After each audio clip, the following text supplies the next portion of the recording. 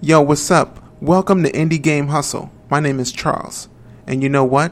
I'm making a game. And I thought it'd be pretty dope if I shared my experience with you. My goal is to share what I'm learning and to learn from you. So let's go. Welcome to episode 7. My name is Charles from Indie Game Hustle, and I'm glad you guys are hanging out with me today. Really, this is just a quick update on generally just what's been going on. It's October, and with October brings Blocktober.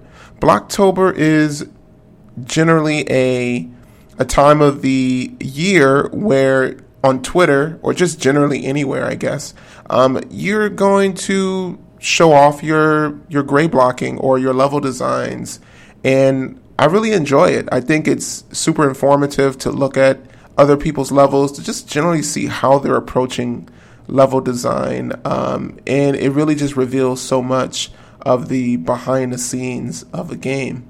You know, generally when we look at a game, we see trees and textures and height maps and just normals, everything, and you don't really understand how did it get to that point. And so Blocktober and just gray blocking generally gives you a really good insight on just how the level is laid out and really the starting blocks to building your game. So I really think that if you're in the middle of level design, take a look at Twitter, do the hashtag Blocktober, and I guarantee you're going to enjoy and see what you see. And just check it out. I think it's awesome. I hope to upload some of my blocks sometime next week. I've been super busy with just learning just random things. And so, I hope to have that updated soon. Now, if you're familiar with ProBuilder, I do have some tutorials on YouTube that can help speed up your learning process, especially if you're not familiar with building levels. What I've done is generally just made some tutorials that kind of go over the different tools of ProBuilder, and then I just say go and use them and use your creativity at that point. I don't necessarily go over how to level design. Maybe I'll do a video for that in the future, but for now, this is more general tool usage, and then you can take over from there.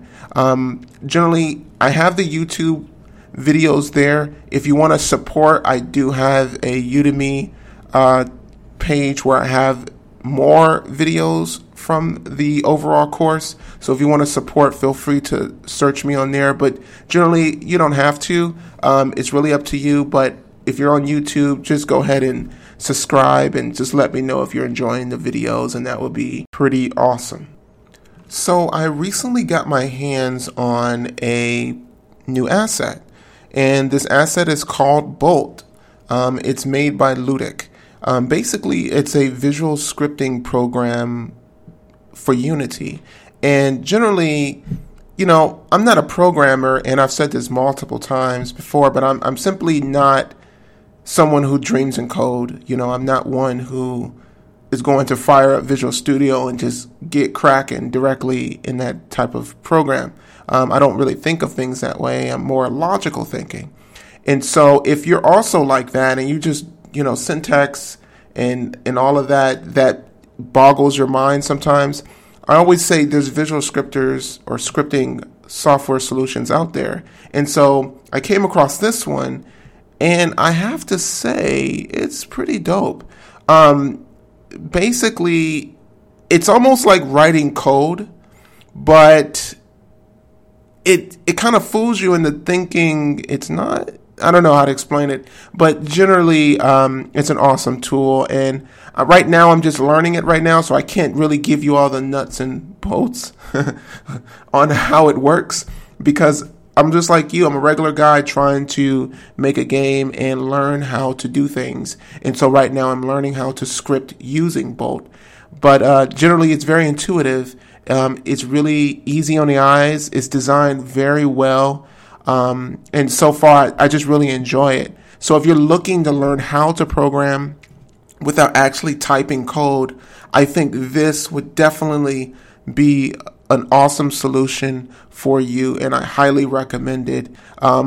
I would recommend going over to the Discord because there's a lot of helpful individuals using Bolt. There's a very nice, strong community going on. They recently had a making game Bolt or a Bolt jam recently, and they had some participants there, and that was pretty awesome. Just watching all the different Bolt made games come out, and it was just really nice and just fun to watch. And so I totally recommend checking it out.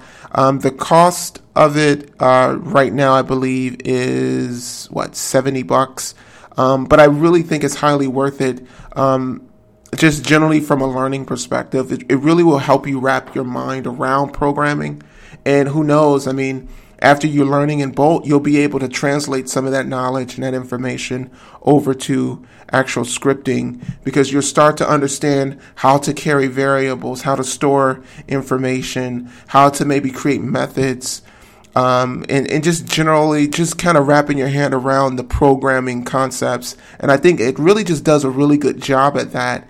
And so, again, I'm not a programmer, but I think the perspective of a non-programmer on a program that helps you learn how to program is interesting, and I hope that I can bring some knowledge to that area. So definitely check it out. Go to the Bolt Discord.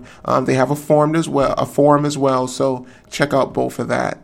I think it's just super awesome, and hats off to the maker of Bolt. So lately I've been thinking or rethinking some of my game concepts and basically programming aspects. Specifically, since I've gotten Bolt, I've been kind of taking my current solution and trying to find a way to replicate what I've been using Bolt, and it's been extremely fun. So far, I've been able to do the scene switching. And now I'm working on what they call the character controller. And so right now I'm using Bolt to replicate some of the ideas and some of the functionality that I already had working within it. So that's kind of where the game is right now. I'm still just experimenting with that. But so far, the scene switching is working really great by having a spawn point and a scene changer, and it's working really well. And so hopefully I can show that and show you how I've done it, and that would maybe be informative to other Bolt users as well. It's not terribly hard to do, but it's a learning process. So generally that's pretty cool. With that, also the character controller, I'm going to try to redo within Bolt as well. That's something I've been wanting to do for a long time, is create my own kind of character controller instead of using a particular asset, because I have so many. I wanted to see if I could replicate it and maybe code it using a visual scripting element. So I'm currently working on that. There is a tutorial for Bolt for a character controller that you can kind of learn. It doesn't do exactly the thing that I needed to do, but it definitely helps get you within the area you need to be. So you can learn from it and maybe manipulate it to do what you need, right? So, but besides that, that's kind of where the game is at. And of course, I'm working on blocking out different levels and ideas. And so I should have some updates on that. And that's pretty much it for the game update. Generally, as a recap for this particular episode, remember, check out Blocktober Twitter thread. Go over there. It's awesome. Show off whatever you got going on. Remember to take a look at Ludic Bolt, the visual scripting asset for Unity. It's awesome. Check out that. And of course, keep an eye out for more video tutorials that I'll have going up on the YouTube page. So of course, please, if you want to be updated on what I put out, please subscribe. And if you like the videos, give me a like, push on one of those buttons over there. But other than that, that's pretty much it. I hope you guys enjoyed today's episode. As always, remember, never give up and keep moving forward. Peace.